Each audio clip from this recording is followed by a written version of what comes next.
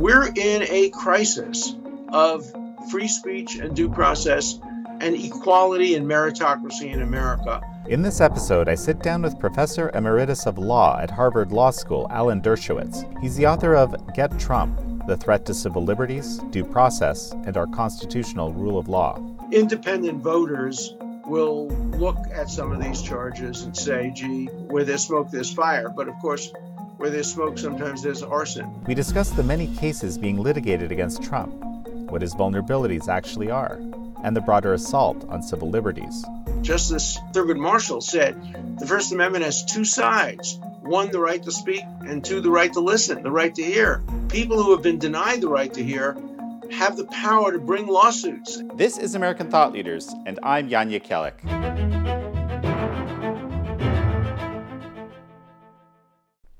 Before we start, I'd like to take a moment to thank the sponsor of our podcast, American Hartford Gold. As you all know, inflation is getting worse. The Fed raised rates for the fifth time this year, and Fed Chairman Jerome Powell is telling Americans to brace themselves for potentially more pain ahead. But there is one way to hedge against inflation. American Hartford Gold makes it simple and easy to diversify your savings and retirement accounts with physical gold and silver. With one short phone call, they can have physical gold and silver delivered right to your door or inside your IRA or 401k. American Hartford Gold is one of the highest-rated firms in the country, with an A-plus rating with the Better Business Bureau and thousands of satisfied clients. If you call them right now, they'll give you up to $2,500 of free silver and a free safe on qualifying orders.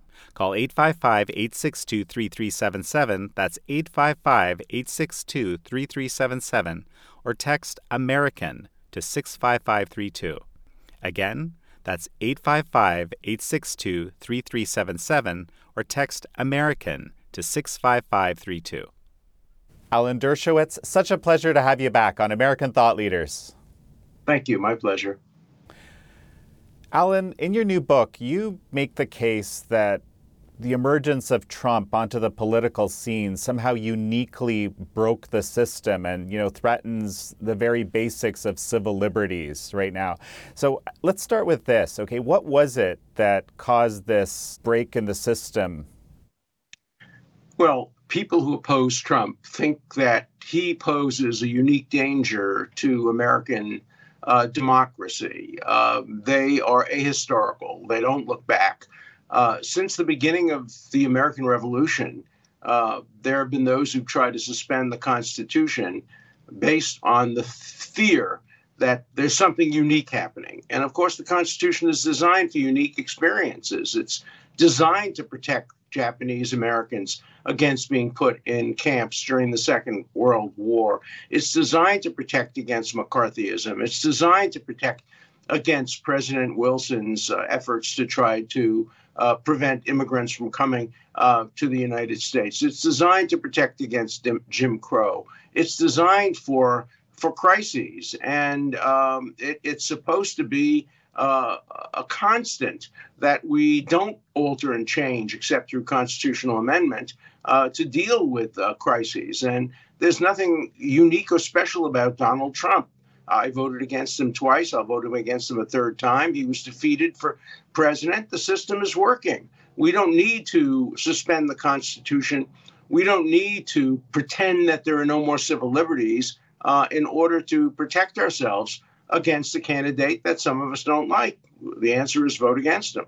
We've seen this very significant erosion of civil liberties, right? And you kind of, this is one of the themes throughout your book. You trace, different ways in which this has happened.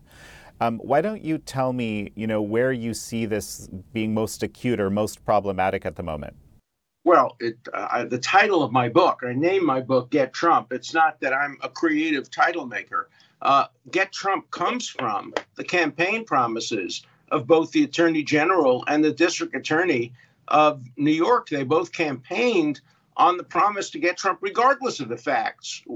Show us the man and we'll find you the crime, as Lavrenti Beria said to Stalin. These two elected officials, both of whom I know and like personally, decided that the most important thing for their election and now their reelection is to assure the American public that they will get Trump and Trump will not be allowed to run for president. And they investigated and investigated and investigated. And the Attorney General of New York found nothing criminal and didn't go after him criminally. The District Attorney of New York, Alvin Bragg, made up a crime, never before used in American history. That is failure to disclose an affair and paying hush money to cover up that affair and then not listing it on corporate forms. It's never happened before. We've had cover-ups and hush money since Alexander Hamilton paid the Reynolds family a fortune of money to prevent his adulterous affair from coming out. Can you imagine how history would have been changed if Hamilton was required to disclose that on his forms? He actually decided to disclose it in a pamphlet, but that was his decision. But never in history has anybody ever been indicted for a misdemeanor or a felony for failing to disclose an adulterous affair, and then all kinds of criminal cases built around it. The theory is, well, he didn't disclose it because he was trying to cheat on his taxes 2 years hence, or he didn't disclose it because he was trying to cheat on electoral rules. It's all speculative, and it's the worst indictment I have seen in 60 years of practicing and teaching criminal law. And when a Democrat who is elected goes after the man who's about to run against his boss, his chief, the head Democrat, Joe Biden, who I intend to vote for, when you go after the man who's running against him, you better have the strongest case in American history. And instead, they have the weakest case in American history. And it is destroying the trust that Americans have in our criminal justice system. It's weaponizing our criminal justice system for partisan and political ends. You know, I can't help think about James Comer, the head of the House Oversight Committee, has been talking about recently.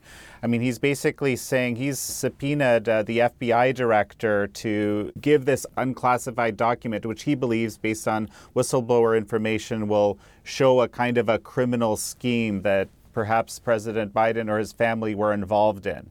Okay, so the reason I'm asking about this right now, this also involves a sitting president, and it also involves, potential political machinations, but also involves potential criminal behavior. How do we deal with stuff like this? Well, first of all, I'm not in favor of targeting Hunter Biden or Joe Biden. Let the investigations continue and let the chips fall where they may. But Hunter Biden should not be prosecuted unless others have been prosecuted for similar conduct. And so this tit for tat, we'll go after you, you go after us, is hurting our system. Today it helps the Democrats, tomorrow it'll help the Republicans, but every day it hurts Americans. My question is, in a situation where there would be some sort of credible allegation that involves some sort of criminal conduct, I'm saying at the same time, there's this reality of someone being a sitting president, which you outline in the book. There's a different reality for presidents or even presidential candidates that have to be considered because of the gravity of what they're doing in their office. Right. At the very least, you have to make sure this is not the first time these laws have been used. In the Hunter Biden case, for example, it seems fairly clear that he made a mistake, that he said he had no drug problems on his gun application, when in his book he admitted he had serious drug problems. Do people get prosecuted for that? Probably not. But if your name is Hunter Biden and you're the son of the president, people are going to look extra carefully at your conduct. But I think the law should apply equally. No one is above, but no one is below the law. We shouldn't have different rules. But in one sense, we do have different rules. If you're the president or you're running for president, the case against you better be very strong. It has to pass what I called in my book, Get Trump, the Clinton test and the Nixon test. The Nixon test is the reason he was almost impeached and would have been impeached is because Republicans, people in his own party, were demanding that he leave office. It was so clear it was bipartisan. That isn't the case here. And the Clinton test is, she was not indicted, even though what she did, according to Comey, was wrong, but it wasn't criminal. Her handling of classified material in her computer and her server and all of that. And you have to demonstrate that what Trump did is considerably worse than what Clinton did. And I don't think either of those tests are passed. And in my book, At Trump, I go through them in great detail and show why those criteria have not been met. And I would like to see kind of a disarmament on both sides and stop weaponizing the criminal justice system, either against Donald Trump or against Hunter Biden or against Joe Biden. Let the public decide. Let's have elections. The public decided one way in 2016 for Trump and another way in 2020 against Trump. I predict that if Trump runs again against Biden, Biden will win this time again. No one knows. No one knows how the health situation will develop. No one knows how the China situation, the economic situation. No one knows if there'll be, God forbid, another pandemic. So elections are unpredictable, but elections are the constitutional method of deciding who should be president, not some local TA sitting in his office in downtown New York, rummaging through the statute books and trying to figure out if there's any conceivable case against him. And if there isn't, let's make one up. That is such a distortion of the American criminal justice system, something I've been familiar with for more than 60 years. I've taught 10,000 students criminal law, including several who are now serving in the United States Senate, in the White House, and on the Trump campaign team. And I think I know a little bit about criminal law historically, and we've never seen anything like this in our history. It's worse than McCarthyism, because McCarthyism looked to the past. It was an old phenomenon. It looked to see whether people had been communists in the 1930s.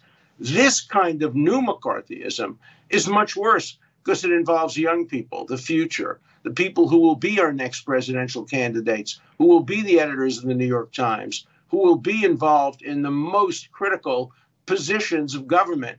And they are living at a time when free speech is being neglected, due process is being ignored, the Constitution is being stretched, the criminal law is being abused. That's a heck of a way to send young people into positions of power and governance. That's why I'm so concerned for my children and grandchildren's eras. I'm at the end of my era. I can fight back. But I'm worried about people today who are in their 30s and 40s and 20s and even younger, the future that they face in academia, the future they face today in science has become so distorted by politics that nothing today is not political. Nothing today is not partisan. So, Alan, you prompted me to look and try to figure out how many actual cases Trump is involved in at the moment. And it's actually kind of an amazing number, both at the federal, regional, municipal level, and also criminal and civil. And I want to cover at least a few of them with you in a moment. The thing that I wanted to touch on is not so much the Hunter Biden situation specifically, but what happens in a situation where there are credible criminal allegations of, for example, a sitting president. And of course, there's political motivation as well involved. And this is something that was done perhaps as when they were vice president or at an earlier time. How do we deal with that in this current environment? Nobody knows the answer to that question. The Constitution is not clear as to whether a president can be put on trial or indicted while he's the sitting president. There are some precedents.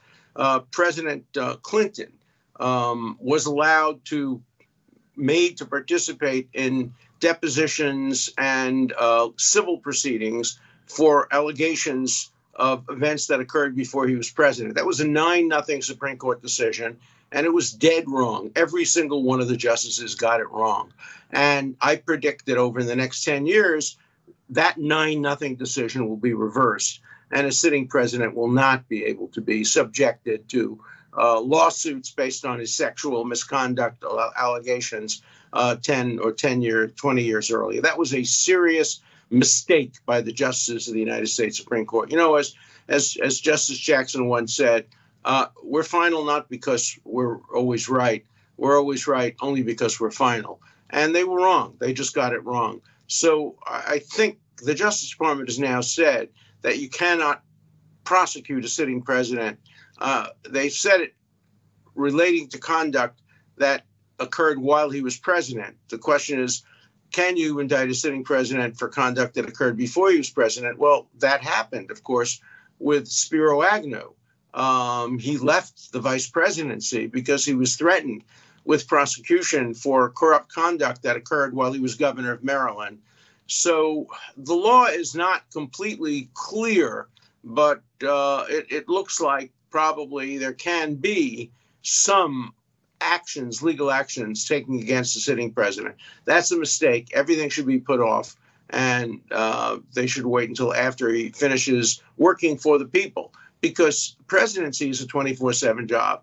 I was one of Clinton's advisors and lawyers when he was impeached, and I could see what an impact it had on his ability to govern. He was thinking about his cases all the time, and that shouldn't be the way somebody who's elected to work for the people has to spend their time. You know, I can't help but think about the Trump presidency and how, obviously a very significant portion of it was spent dealing with impeachments, dealing with special counsel investigations into Russiagate and so on and so forth. Some people argue that, it ate up, at least half of the time or something like that. Well, it ate up some time. There's no doubt. I can give you my own personal experience. In my case, I agreed to represent President Trump on the floor of the Senate on one condition, that he not in any way interfere with my representation, that I'm going to plan my defense, I'm going to make my talk, and I'm not going to show it to him or his legal team before I do it. Either he has to trust me or I won't do it. And he accepted that condition. And so we had no contact, literally, in the days before I spoke for him on the floor of the Senate. The next day, he called me and thanked me and asked me to thank him for making me famous. But that's typical Donald Trump. But it did take time. It took energy. There were calls. There were meetings with his lawyers. And in both cases, the impeachments were unconstitutional. In the first case where I defended him, the impeachment simply was not for treason, bribery, or other high crimes and misdemeanors. And in the second case, it was for protected speech, a speech that was protected under the First Amendment. So I think that the Democrats in Congress acted unconstitutionally in going after Donald Trump, which is why I became involved in the first case. I didn't become involved in the second case for two reasons. First, I don't generally represent people a second time. I like to represent people only once. But second, I did not want to be in any way involved in any claims that the election was unfair. I think the election was perfectly reasonable. I think that Trump lost legitimately, Biden won legitimately, and I didn't want to be associated in any way with claims that Biden was not a legitimate president. No, I'm very familiar with your position on the election and so forth.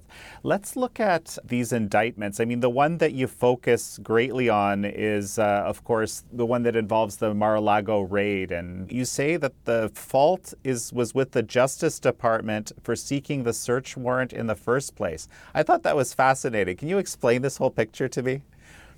Yeah, and normally in a situation like this one, the government just gets a subpoena, and it's easy to get a subpoena. You serve the subpoena, and then the president or whoever gets the subpoena is obliged to turn over material. As Merrick Garland himself said, search warrants are a last resort because they are lawless, essentially. Police go into the house, search for everything, and take everything, take lawyer-client privileged material, take spousal privileged, could take religiously privileged material. And that's why subpoenas are preferred over search warrants. Now, in this case, they claim that they worried that the president might destroy material. And there's now an ongoing investigation, which is the one investigation that I think poses some danger to Donald Trump. The investigation giving immunity and subpoenaing former employees or even current employees of Mar-a-Lago to try to prove that he moved boxes or ordered boxes to be moved. I don't know whether any of that's true or not, but if it were to be proved true, that could pose a serious problem of criminal liability under obstruction of justice for President Trump. But at the time I wrote my book, Get Trump, that investigation was not ongoing. All the investigation was focused on was the failure to disclose the fact that he had classified material in his possession. And that, I don't think, would result in a criminal prosecution, because President Biden and former Vice President Pence also had classified material in their possession, and you can't go after one without going after all three. What would it look like if the shoe were on the other foot test? I find this to be extremely useful in many parts of life, actually, not just in the legal context. But this is kind of the perfect examples, because, of course, we have the discoveries or disclosures from the Penn Biden Center, and we have classified information. This is ostensibly mishandling of that. And so we have these two cases, and you actually juxtapose those in your book as well.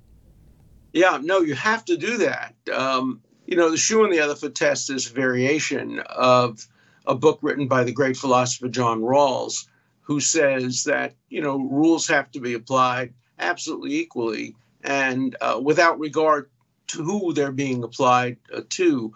And the shoe on the other foot test is simply a colloquial way of demanding absolute equal justice for all, regardless of race, gender, party, or any other irrelevant factor. And, we live in a world today where those are the factors that matter. Today, it matters more whether you're a Democrat or Republican or black or white or a male or a female as to whether or not you'll be sued or indicted than guilt or innocence sometimes. And so, we live in a post-equality world today where equity is taken over from equality. I don't even know what the word equity means. All I know in practice what it means is inequality. It means judging people based on the color of their skin or their gender or their religion or their political affiliation rather than on neutral principles. So I'm opposed to the way in which diversity, equity, and inclusion have been used to create a systemically racist country. We were a systemically racist country up through the 1950s and maybe even the early 1960s. Then we became a systemically anti-racist country from the 60s basically to this century. Now we're going back to being a systemically racist country where everything is seen through the prism of race. You can call it reverse racism, but it's racism. It's people are being judged today by race. Martin Luther King's dream has become a nightmare. Today, medical students are judged by their race and by their gender and by their sexual orientation. Scientific papers are being judged by the race of the people who wrote them rather than the quality of the science. Einstein's theory of relativity would probably be rejected today because he's a white male, a white Jewish male, in today's hierarchy of identity politics. Well, the really interesting thing about that is that it's the politics that actually matter most, because you look at how, for example, black conservatives are treated by this system, right? Yeah. No, there's no question about that. People, when you group people, when you say the blacks, the Jews, the gays, you're being a bigot. There's no such thing. I'm a Jew, and I don't speak for other Jews, and they don't speak for me. We happen to share a common heritage and a common religion, but our politics, our life experiences are quite different. So please don't group me. And I think I've heard from many of my African-American friends the same thing. Don't group us. I've heard that from my feminist friends. No, feminists can be very different in their orientation. I've heard it from my gay friends. So one of the great problems in our new racism and our new identity politics is that we don't treat individuals and as people. We treat them as members of a group that they can't get out of because we're stereotyping them and putting them behind the prison walls of that group. Well, and in the process, and this is another thing I really appreciated about what I read in your book, is that we lose kind of all semblance of nuance and his inability. For example, you give the example of how you opposed many of the Trump administration policies, but you supported their Middle East policy and Israel policy largely, including the moving of the embassy, for example, to Jerusalem and so forth. And this is kind of like what one would expect we would normally do, right, is basically pick the things that we value and promote them and pick the things we don't like and act to subordinate them, I suppose. Well, in that, what is it now, 60 years that I've been voting? I voted for for John Kennedy in 1960. So I guess it's 63 years that I've been voting. I've never liked a candidate. I've never liked a political party. I've always picked the lesser of the two evils. I evaluate all the factors. I liked a lot of things about John Kennedy. There are a lot of things about John Kennedy I didn't like, particularly regarding his personal life. There were a lot of things about Lyndon Johnson I liked, a lot of things I didn't like. I would say every single candidate I've ever voted for, I voted for based on nuance. But today, nuance is out the window. You have to pick sides. You know, I once said, it's like the Red Sox and the Yankees. You have to pick a team, the Red Sox or the Yankees. But even that's not true, because I was a Red Sox fan. But when Jeter or Mariano Rivera came out, I would give them a standing ovation. I understood what greatness was on other players on the other team. Today, that couldn't happen. Today, if you're a Democrat and you say Donald Trump did anything good, you've committed kind of political treason. And the same thing is true on the other side. If you say anything good about Biden, and, you know, that puts me in a situation where I'm a man without a country. I have a country, but I'm a man without a political party, because I don't agree with everything Biden has done. I don't agree with everything Trump has done. On balance, I prefer the Democrats to the Republicans, but it's oftentimes a close balance. As I've often said, if I were living in Britain, I would be voting conservative. The Conservative Party in Britain is closer to my values than the Democratic Party in the United States. The Conservative Party in Britain opposes the death penalty, is in favor of climate control, is in favor of gay rights, it's in favor of choice, it's in favor of separation of church and state, it's in favor of all the things I favor, but it has a tougher economic and foreign policy. That's me. I'm a kind of Jacksonian Democrat, Scoop Jackson, not Andrew Jackson. But I have no party in the United States. But the Conservative Party in England is closer to my views than probably any other political party in the world. Closer, for example, than any of the French parties are, and even closer than some of the Israeli parties are. So, you know, that's because of nuance. But I'm not allowed to be nuanced anymore. And if I were back teaching at Harvard, for 50 years, I taught nuance. I don't know whether students would be accepting the teaching of nuance today, the teaching of calibrated compromise solutions to problems. We live in a world of deep division, and it's a poorer world intellectually, and it's a poorer world in every other way. You know, as you speak, you mentioned John F. Kennedy. Of course, you know, his nephew has thrown his hat in the presidential ring, and actually, you know, from what I've heard, many of his policies kind of echo what you were just describing. Except for issues regarding vaccines, where, you know, he and I are friends.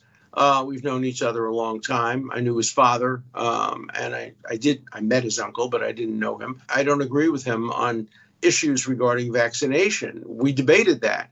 You can get that debate. It was banned on YouTube. His part of the debate was banned on YouTube. Mine was allowed, but I refused to allow mine to be shown without his being shown too. But you can get it on Rumble. So we disagree, but we're friends. And I admire many of the things he does, particularly for the environment and in other areas. And I don't think he'll win. But, you know, with Joe Biden being as old as he is, younger than me, to be sure, but still old by political standards, no one can predict what the world will look like 1 year from now, which is really when the election begins. One of the things that I'd heard about only briefly in the past, but you kind of outline in the book, is the 65 Project. And I found this whole initiative incredibly disturbing. I don't know if you could outline that for me. The 65 Project is McCarthyism on steroids. It's a group of radical leftist, bigoted lawyers who have determined that they will go after and punish any lawyer who defended either Donald Trump or anything relating to the Trump administration. It's as close to McCarthyism as anything I've seen in the years since McCarthyism. And yet people in the 65 Project think of themselves as God's gift to the world and to civil liberties. So they've gone after every lawyer who has ever defended Donald Trump or anything relating to Donald Trump, including me. They filed a bar complaint against me. I haven't gotten any notice of it, so I don't know if it was actually filed. I read about it in the newspapers, but I haven't gotten notice from any bar association that a complaint has been filed against me. First complaint ever filed against me in my 60-some years of practicing law. And obviously the motivation behind it, they're very clear, is because I defended Donald Trump on the floor of the Senate. And so, they search and they go through everything and they find anything that they can possibly use as a basis. It's just like McCarthyism, but it's worse because, again, it's young lawyers, people who look to the future, and people who think they're doing the right thing. And so it's one of the most disgraceful episodes in American history. And I think that lawyers ought to distance themselves from the 65 Project. And I think bar associations ought to look into the 65 Project because it is hurting the right of individuals to be defended. Today it's Donald Trump. Tomorrow they'll go after lawyers who defend people they don't like, people who are conservatives. And so we must attack that, and we must attack on the basis of principle. The other thing in this vein, if I remember correctly, you say that, the sort of transformation of the ACLU from its original mandate is another one of these, sort of foundational, I think you said even threats to democracy. It is. The ACLU was a wonderful organization. It was started by a socialist, but he didn't allow his own socialism to interfere with the mission of the ACLU, which was to defend the rights of all, free speech and due process particularly. I served on the national board of the ACLU. I think I was one of its youngest members and certainly one of its most vocal members when I was on the board of the ACLU. I was one of those who supported defending the rights of Nazis to march through Skokie, Illinois, even though obviously much of my family was murdered by Nazis in Europe. And I hate Nazism more than anything else in the world. But if Nazis aren't allowed to march, then Martin Luther King would not be allowed to march. So I was an active member of the ACLU, an active supporter financially, politically, in every way. The ACLU is now dead in the water. It's transformed itself into a leftist organization that supports only leftist causes, which I support, many of them, gay rights, abortion rights, things of that kind. But it's neglected freedom of speech and due process. It's not present on college campuses, university campuses today, where the greatest threats to free speech and due process exist. Fortunately, another organization called FIRE, founded by two friends of mine named Harvey Silverglade and Alan Kors, has been taking over and been doing a great job. And I support them wholeheartedly. And I hope everybody will stop supporting the ACLU. ACLU doesn't need your money. They are one of the wealthiest organizations in the world. They've sold their soul to the devil. In order to make more and more and more and more money, they became more and more an anti-Trump organization, which cares far less about the Constitution than it does about defeating Donald Trump. It's a disgrace to the American Civil Liberties Union, and I don't want to in any way be associated with its demise. So this is actually a very interesting question. We've seen many institutions kind of captured by this way of viewing the world, okay? And I wonder to myself, how much of it is ideological, new young people being hired into positions that, as you said, believe they're doing the right thing in this kind of radical transformation of society. Everyone has to believe this one way. If you believe otherwise, you're out and you should be, attacked, versus it's actually something that's, financially beneficial, which is kind of what you're arguing to some extent with the ACLU here.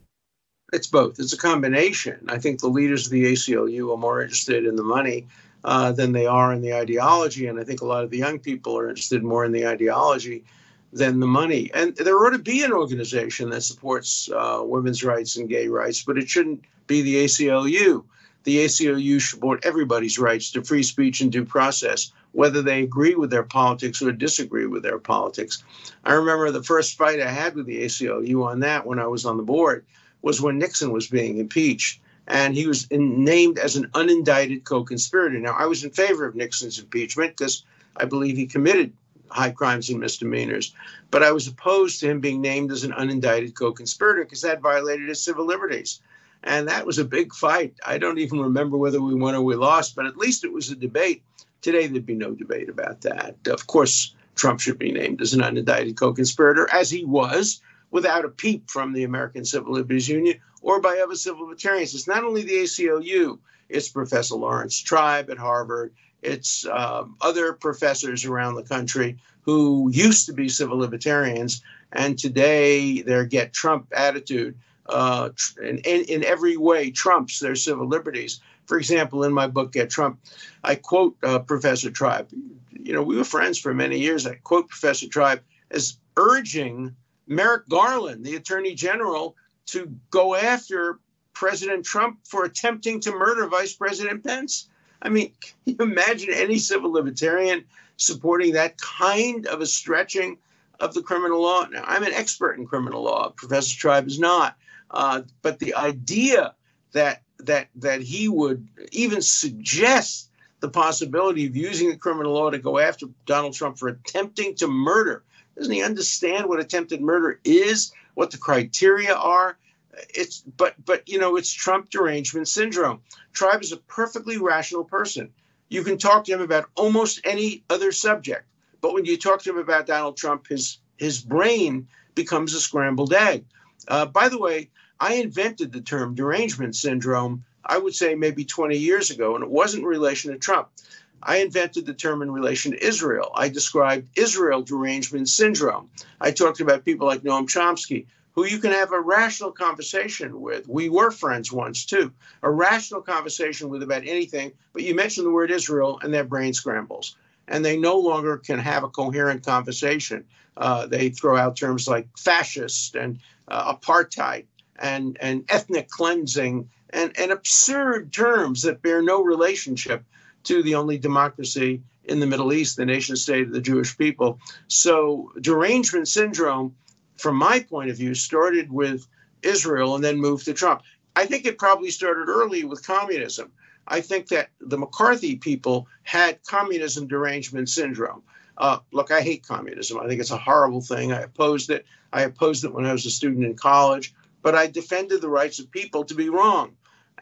But people had a derangement syndrome when it came to communism. They thought that communism was posing an immediate threat to the United States, and therefore one that justified bending and stretching and distorting the Constitution. I disagreed with that then, and I disagree with it now. Well, let's touch on the most recent of the derangement syndrome, COVID derangement syndrome, an incredible loss of civil liberties surrounding, COVID policy, which is, much of which hasn't come back yet even. Well, we're going to disagree about that, I think. I wrote a book called The Case for Vaccine Mandates. I'm not in favor of mandating vaccinations, certainly not under the current situation. I don't think that COVID has posed the kinds of danger that smallpox posed back in the early days of the 20th century. And I do think there still has to be some more scientific research. But if we ever did get to a situation, and we're not there, we're not close to it, but if we ever did get to a situation where the spread of COVID was endangering the lives of millions of Americans on a daily basis, and the only way of dealing with it was to mandate vaccinations, and the vaccinations were absolutely proved to be perfect without any side effects or anything like that.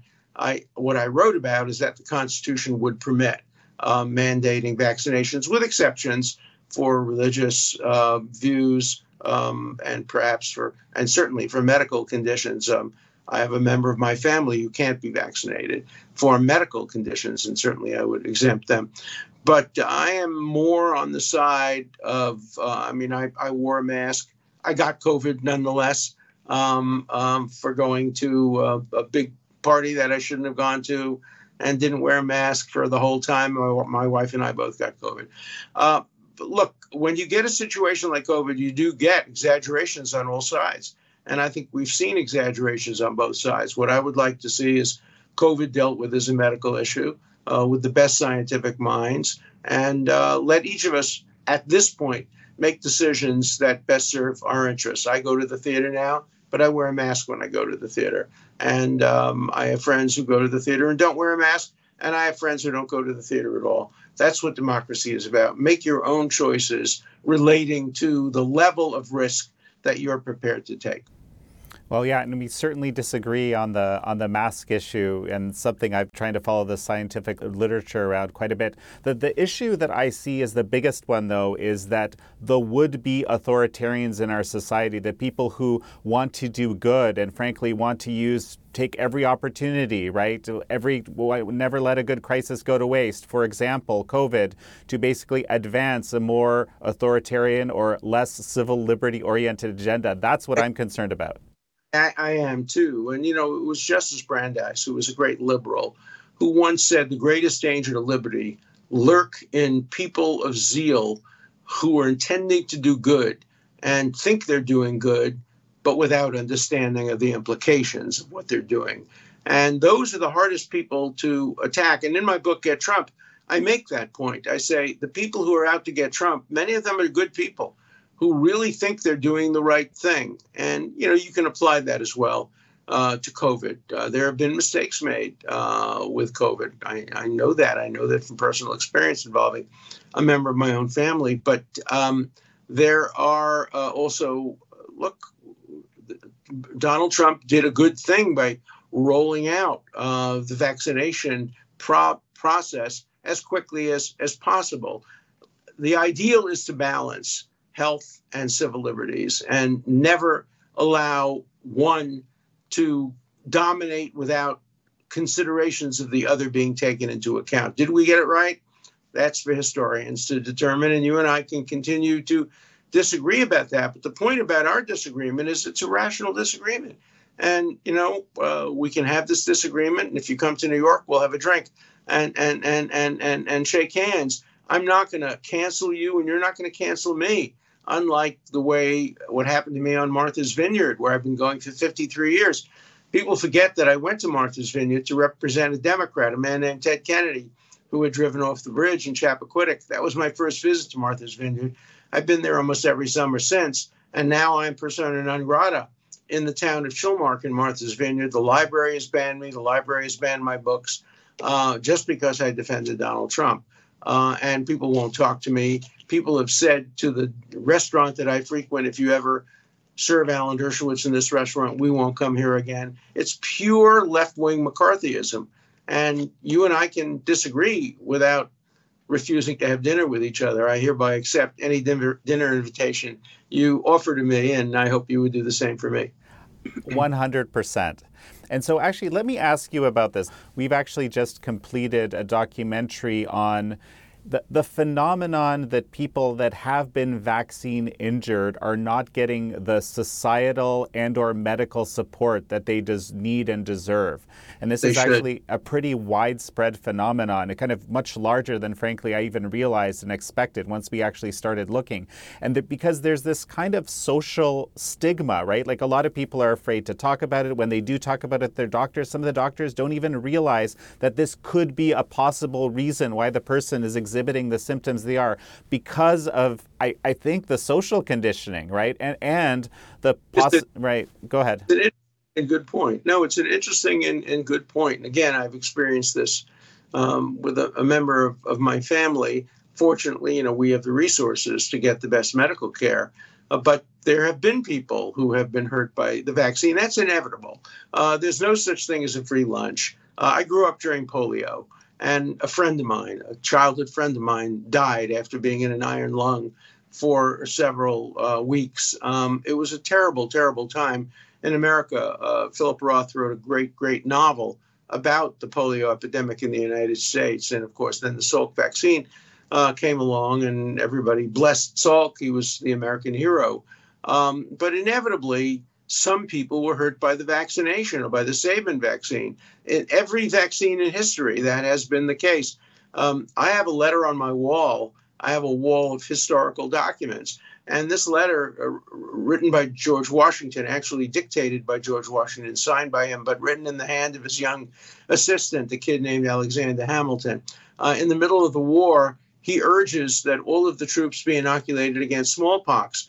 essentially saying we won't lose the war to the British, but we might lose it to smallpox if our soldiers can't fight. So, there is a place for inoculation, there's a place for vaccination, but I assure you that some of the soldiers who were vaccinated against smallpox either died or suffered serious injuries. There are trade-offs, and both sides need to understand that compromises are essential, and they have to be done consistent with civil liberties. And so I think, looking at the people who have been victimized have to be given the best treatment. They are heroes of this process. Who the way soldiers are injured during the war, people are injured when you have to fight a contagious illness. A lot of the data that I'm seeing coming out lately really makes me concerned about the whole conception of, I guess, at the very least, most recent round. But let's not. Now we're deviating a bit. One point that I do want to make is that science has to provide the answers to empirical questions of this kind. There was an article recently in the New York Times about how science is becoming politicized, how papers are being rejected because they weren't written by people with the right identity or the right background. We see now that Oscars are being awarded based on identity politics. All kinds of medical school residencies are being granted based on identity politics rather than on meritocracy. We're seeing a major attack on meritocracy and on science. And I think we all agree that the answers to these questions have to be based on the best non-politicized science. I think on this point, Alan, we are in 100% agreement, and I deeply hope that we can get back to that, and certainly hope that public health can get back to that, because this is one of the institutions that's been deeply harmed over the last several years. I want to jump back to some of these indictments related to Trump. I mean, it's a stunning number of cases running simultaneously. Like, of course, the people who are running them would say, look at all the terrible things he's done. Of course, he deserves all of these. Joe Biden had a good line during that press humorous event in Washington. He said, employment is way up, and that doesn't even count all the lawyers who have been employed to defend Donald Trump. So he agrees, I think, that there have been many legal proceedings against Trump.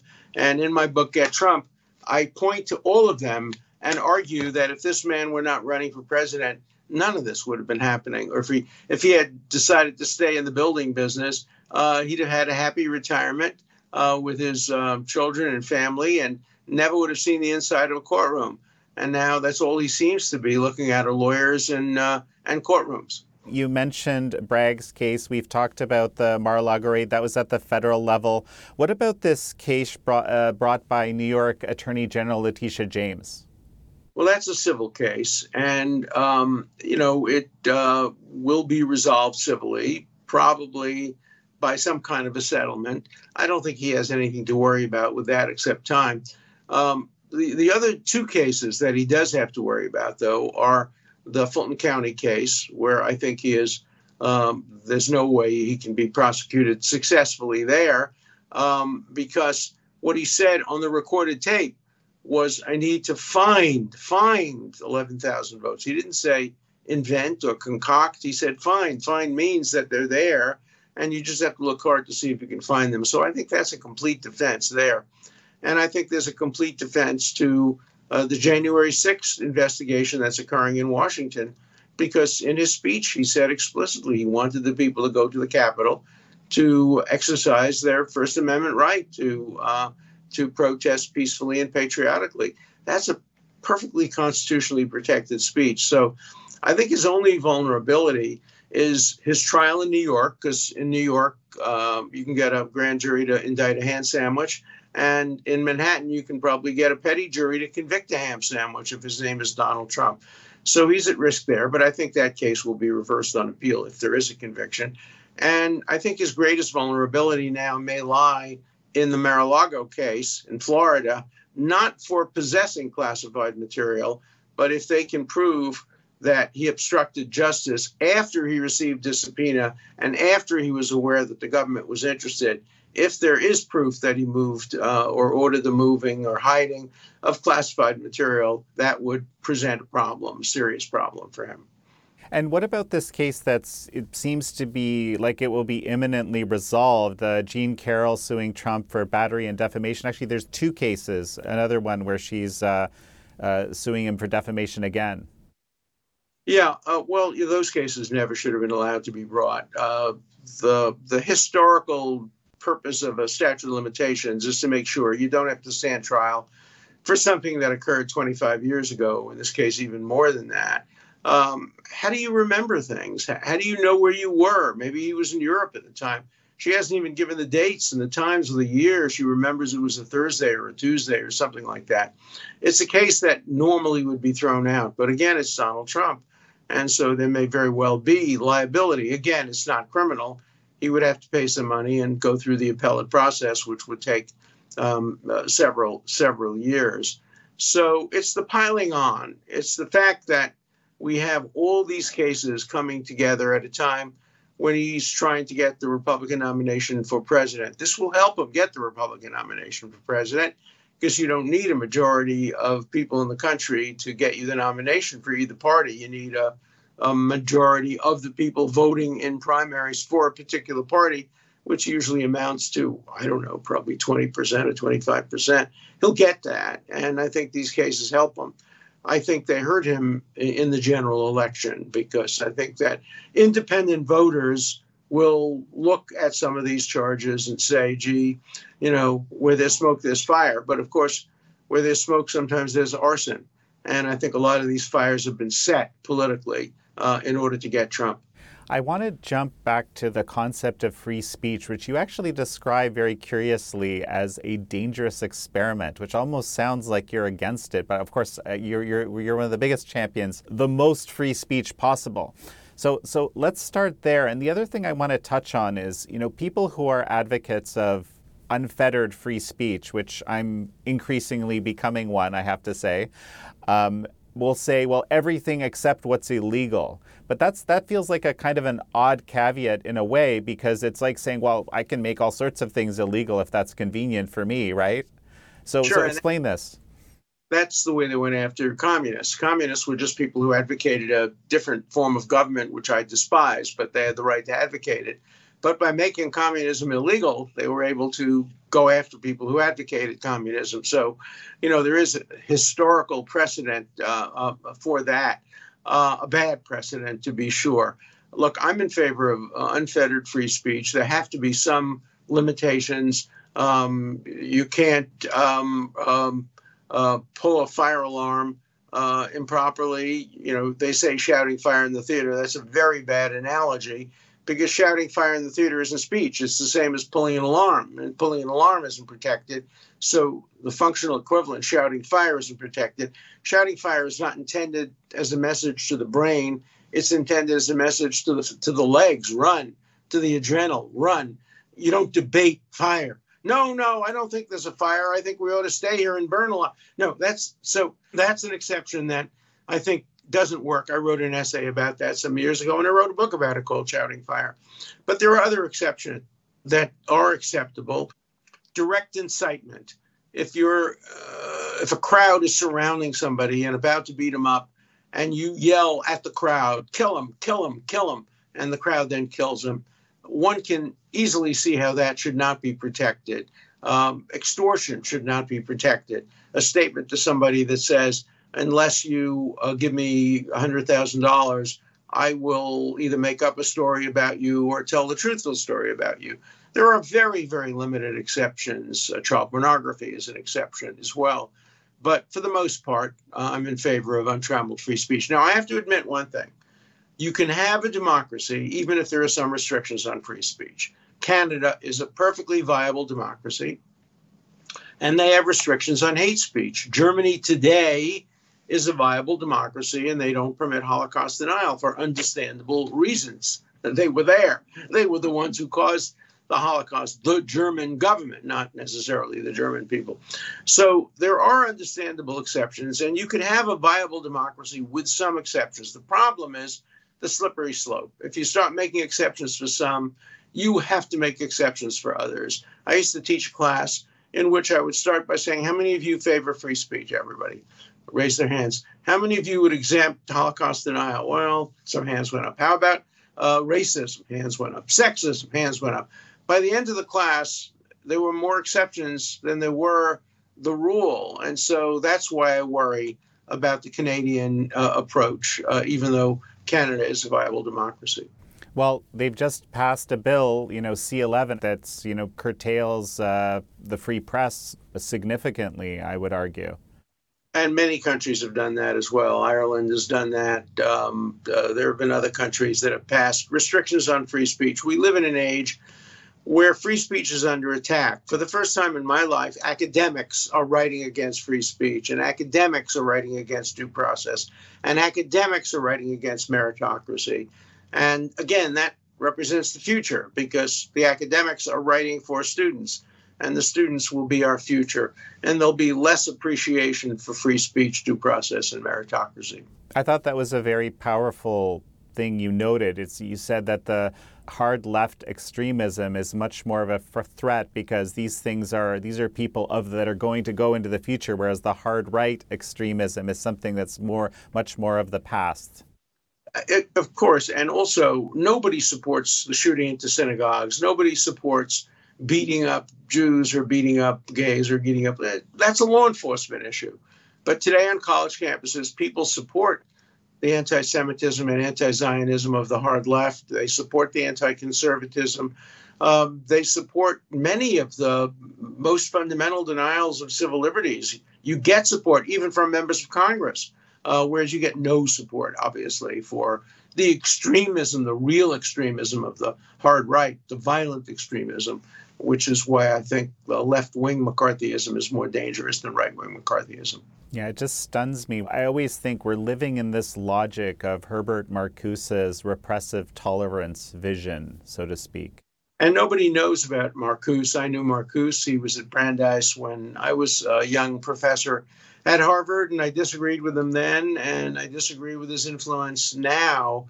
The same thing is true of Hannah Arendt and many others who are horrible, awful people. Who did awful things, and because they wrote beautifully, they were supported. Hannah Arendt is is a perfect example. Here was a woman who had an affair with the leading philosopher of Nazism, and then tried to recreate his reputation after the war. Gertrude Stein was a Nazi supporter of the Gestapo. And yet people forget about that. There are no perfect people in history. I wrote a book about that, suggesting to my students that they have no heroes because almost all heroes have clay feet. And again, it's nuance. Thomas Jefferson was a great man, but he owned slaves. Nelson Mandela was a great man, but he supported terrorism. Abraham Lincoln was a great man, but he wanted the African former slaves to go back to Africa. Find me a person in history who's perfect. One of the reasons I love the Old Testament more than the New Testament and the Quran is that all the heroes of the Old Testament are flawed. Every single one of them is deeply, deeply flawed. You would not want your child to be like Moses or Abraham, certainly not like David. Whereas the heroes of the New Testament and the Quran are flawless. Of course, anybody would want to have a child with the virtues of Jesus or Muhammad. So the real world is better reflected in the Old Testament in many ways than in the New Testament and the Quran. And we have to understand that the world is filled with flawed people.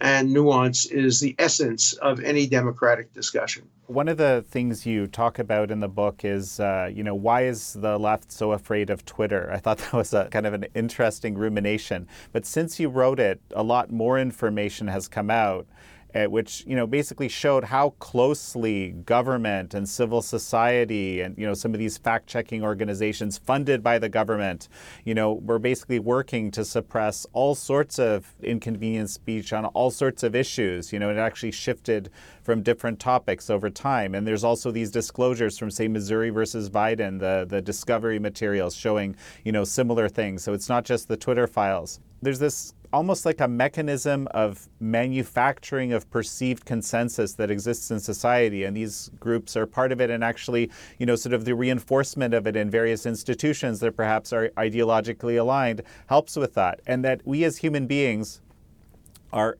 somehow incredibly susceptible to this. Some of us a lot more and some of us a lot less. Perhaps those of us that are just inherently very skeptical like you and I less. But nonetheless, very good, decent people are susceptible to believing all sorts of things that might be untrue. Sometimes overnight, change their mind. Your thoughts? I see that all the time. I have friends who live by the New York Times and National Public Radio. If it's on National Public Radio, it's true. If it's in the New York Times, it's true. These are people who need to have the truth told to them with a capital T. And most people are not skeptical. Most people want to have answers to their questions. Some people look to the Bible. Some people look to the Quran. Some people look to the New York Times. And some people look to National Public Radio. It's the same phenomenon. People who I have a friend, a woman friend. She's very, very smart. She's very skeptical of religion. Oh, why should we listen to the rabbis? Why should we listen to the priests? But if it's in the New York Times, I'm not going to question it. And there's a lot of that going around. I think it was Noam Chomsky who many, many years ago, when he was still writing rationally about things, wrote a book called The Manufacture of Consent, which dealt with some of these issues. Again, Chomsky did a lot of good, did a lot of bad, continues to do a lot of bad. Nuance. You need nuance, and we're not getting it. So as we finish up here, Alan, one of the things you mention is that the effect of this whole kind of get Trump mentality, it kind of creates a situation where it's very, very difficult to escape this partisanship, to develop nuance again, and so forth. Perhaps the purpose of some of these people is indeed to exacerbate the division, to create division, to shake the foundations of our society to the ground, to rebuild something new, a beautiful new utopia afterwards. So how do you deal with that? There's no doubt about that. Look, Ralph Nader basically justified making a Republican president.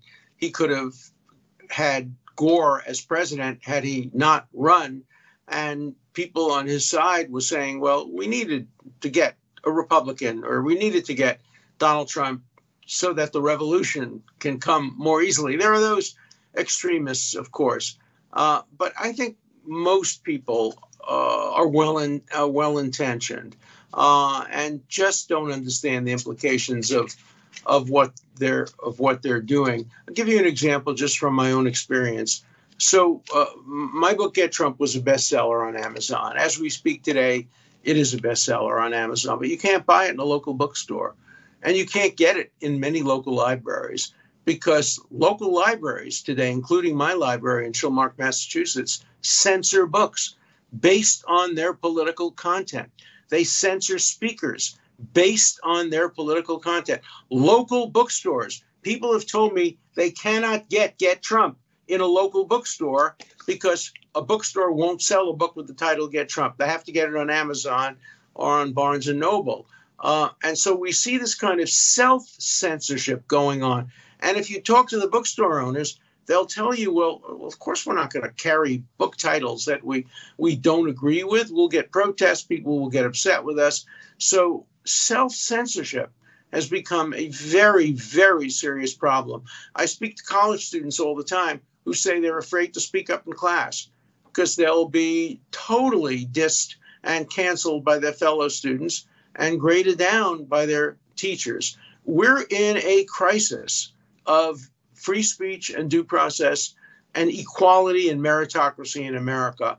And I hope people will read my books, because I'm one of the few people today who is liberal, who's from the left side of the spectrum, who is a Democrat, who is today speaking up against these dangers. Most of the people who are speaking up against these dangers today are conservatives, because they've been the victims of the cancellation and the repressive society. I think one thing we can all get together and agree on is that America is far better if we are an open, free society with free speech and due process. One final thought as we finish.